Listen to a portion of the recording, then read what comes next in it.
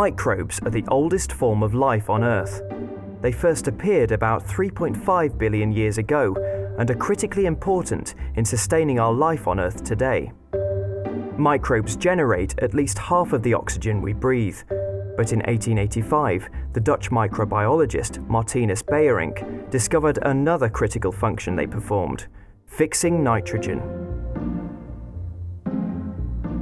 Nitrogen-fixing bacteria are absolutely essential for life because they fix nitrogen, one of the key elements, one of the key building blocks of all of our cells and all of our biochemistry. All animals and plants on the Earth depend upon it, but also human beings. The only way that we can get nitrogen is through the food that we eat that was originally fixed by the bacteria. Although around 80% of the Earth's atmosphere is made of nitrogen, it's too stable for most plants and animals to break down. But that's where the microbes come in.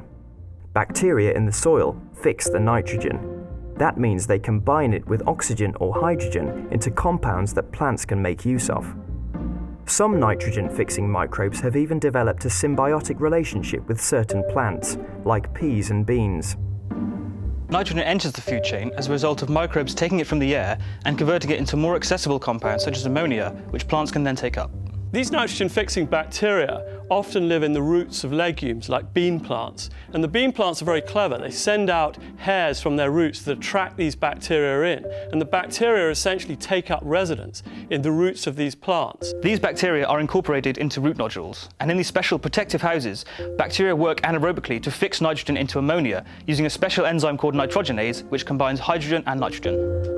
In 1909, the German Fritz Haber discovered how to fix nitrogen chemically to create ammonia, leading to the production of inorganic fertilizers on an industrial scale. 1/3 of the world's population is now sustained by crops grown using artificial fertilizers.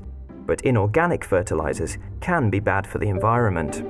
Plants that contain nitrogen-fixing bacteria can often grow in much poorer soils than other plants, so they're extremely useful for farmers. The farmers can grow the nitrogen-fixing plants, the bacteria will fix the nitrogen, and then they can come along with a plough and churn those plants into the soil and thereby enrich the soil with nitrogen. And this is one way in which nitrogen-fixing bacteria are so essential for our agriculture.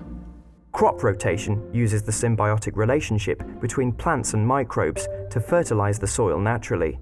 It's been practiced since ancient people began to farm. Historic rotation methods are mentioned in Roman literature and referred to by several civilizations in Asia. Today, this ancient technique has become the cornerstone of modern organic farming.